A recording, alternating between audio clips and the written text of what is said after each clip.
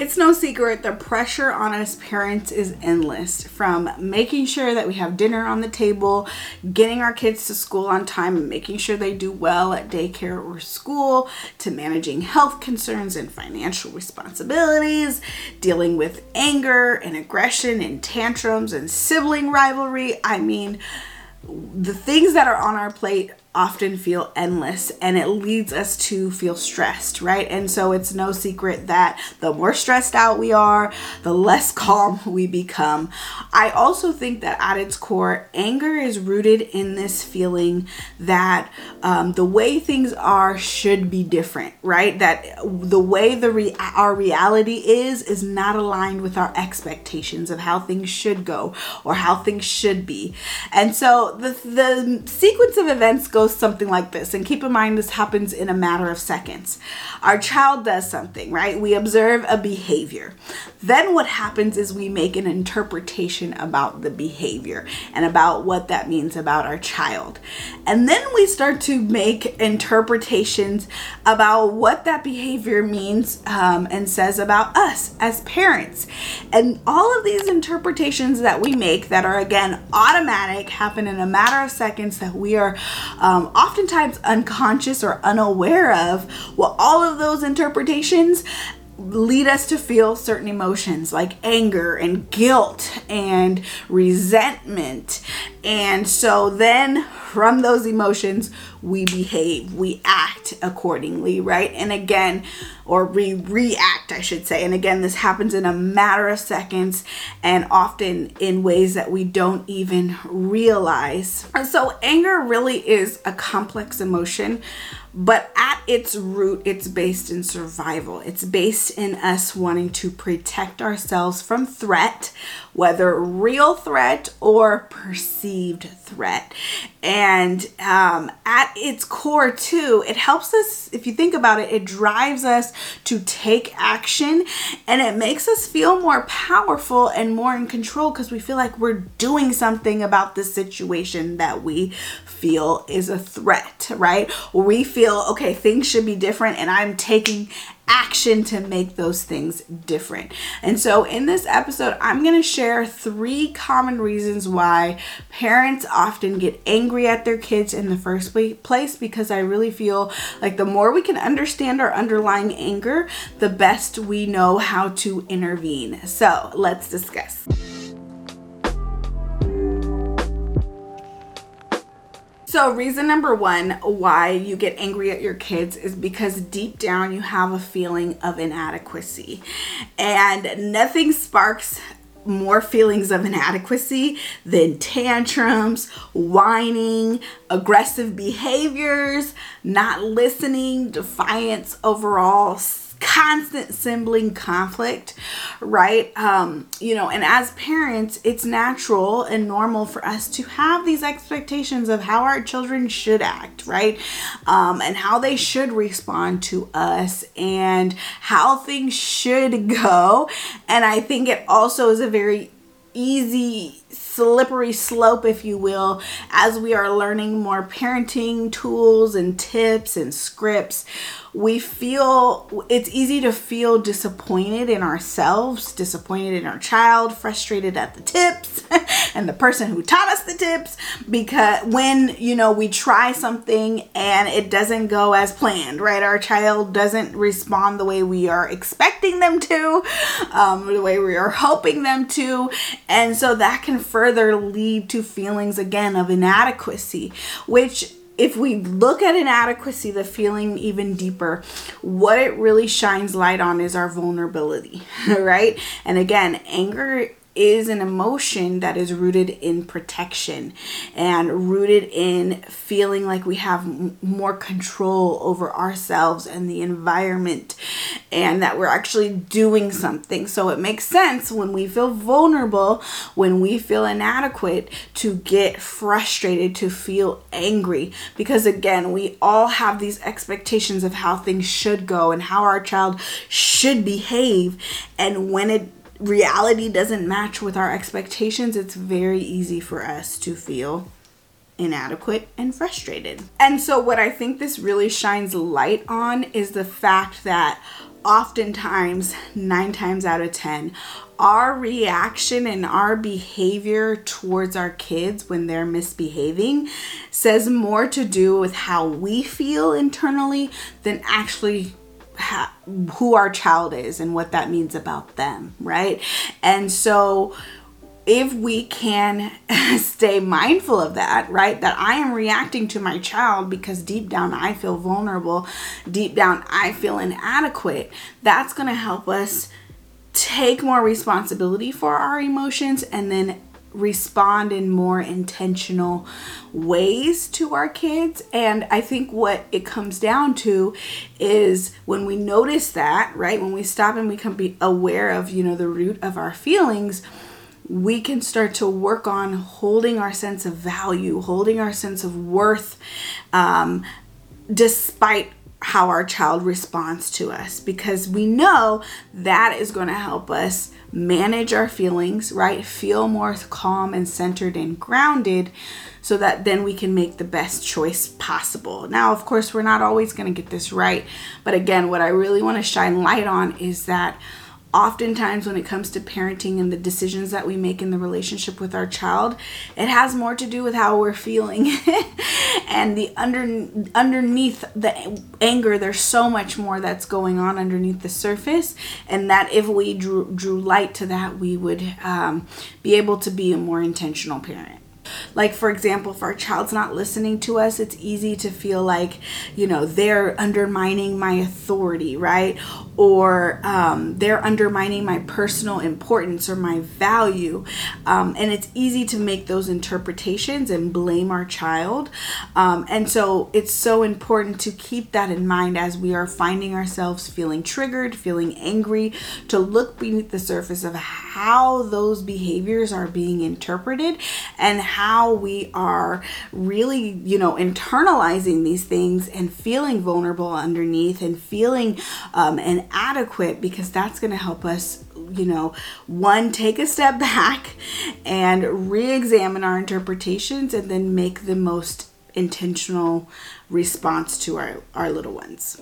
The other thing I'll say along those same lines when it comes to anger is that it's easy for it to get reinforced, because over time what we learn is that, well, the more angry we are, right, the louder we get, and the more, again, we reclaim our authority and put our child in their place and we get aggressive, the more oftentimes it works, right? It's a very short-term solution, and it often has long-term ramifications, especially in terms of our relationship with our child.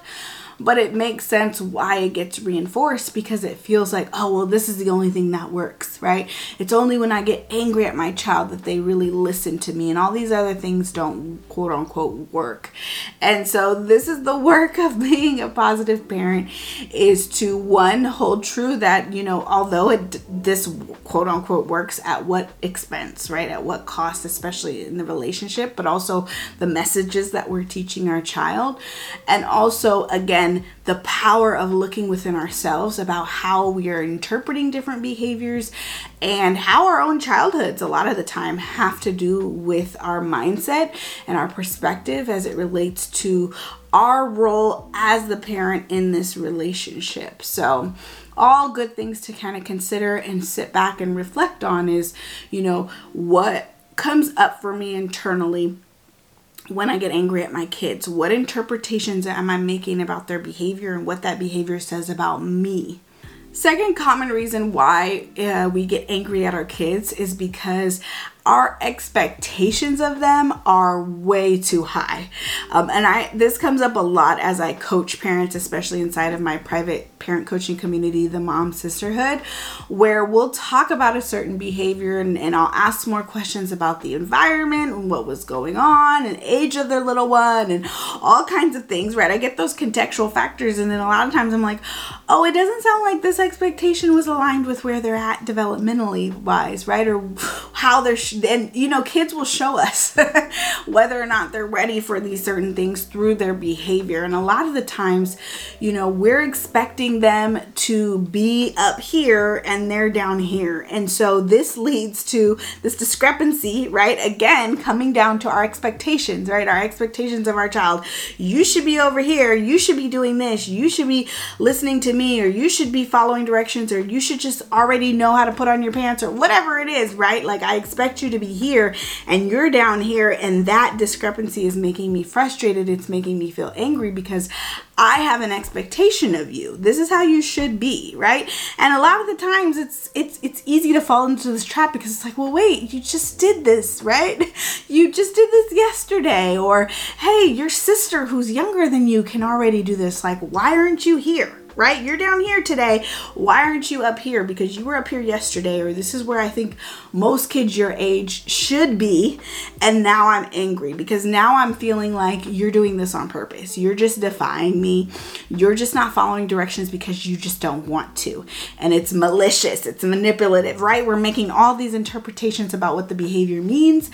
And we're commonly placing our child in this light of like, you're doing this intentionally, right? And then if we think of our child in that way, we're naturally going to feel frustrated at them. We're naturally going to direct anger towards them because we view them as in opposition to us. And so whether it's that, we're expecting them to listen all the time, or expecting them to try new things and be social, or we're expecting them to not touch certain things or not play with certain things, or we're expecting them to think like us and behave like us, or even be the child that we were, or we're expecting them, not to make the same mistakes, to learn from their mistakes, in the same way that we learned from ours, whatever that is, right? Again, we're expecting them to act like their sibling or act like their peer or their cousin. Those commonly will lead to a lot of frustration on the part of the parents, again, because our expectations are too high, or they're simply just not aligned with where our child is in that moment. Along those same lines, reason number 3 why we are commonly upset and angry at our kids is because we want that instant gratification, right? Again, going back to parenting tips, it's so easy to fall into this trap of like, I learned this tip. I learned how to say, let's say, this certain script, when then statements, right? And Dr. Jasmine said that this was going to help you listen to me, and I did it, and I didn't get that gratification. I didn't get that instant result that I was expecting of you, and now I'm really angry. I'm angry at myself. I'm angry at you. I'm angry at Dr. Jasmine. Right? And it all feels so frustrating, right? Why isn't this working, right? Or why am I not getting some instant gratification? That can also look like, frustrated that we have to repeat ourselves over and over and over and over and over again for them to listen, or frustrated that they're acting like a baby. Like, you are a big girl, you're a big boy now. Like, why are you acting in this way? Why are you regressing, right? I thought we were past this, right? I thought you were up here and now you're down here again. Or oftentimes we're trying to rationalize with our kids. Well, I said this and it's because of this and XYZ, and you know better, and I've already explained this, and we're using all this rational thought with our kids, and they don't understand. They don't get it. They're still upset. And you're like, wait, I'm trying to explain this to you over and over again, and you just don't get it. And a lot of times we are trying to rationalize with them when they are in an emotional state and they simply are not in a space to think logically, right? And to really use their rational brain and to connect with our rational mind. That's often a common mistake we as adults make when we try to interact with kids, is trying to rationalize with them when they're just simply not ready to do that, right? A lot of the times. And that's not really what's going to help them see things differently or connect with what we need them to do, because we're just, again, not on the same thinking field. And so a lot of the times, if you're finding that if this is resonating, the common reasons, it's a lot of the times because, again, our expectations are not aligned with where our child is, and we're expecting all this instant gratification, and our child just really isn't there yet. So if this all resonates and you're looking for more tips on how to be a more calmer parent, definitely stay tuned to next week's episode, because I'm going to be sharing some clear, powerful action steps you can start taking to become a more calmer parent and manage your parenting triggers.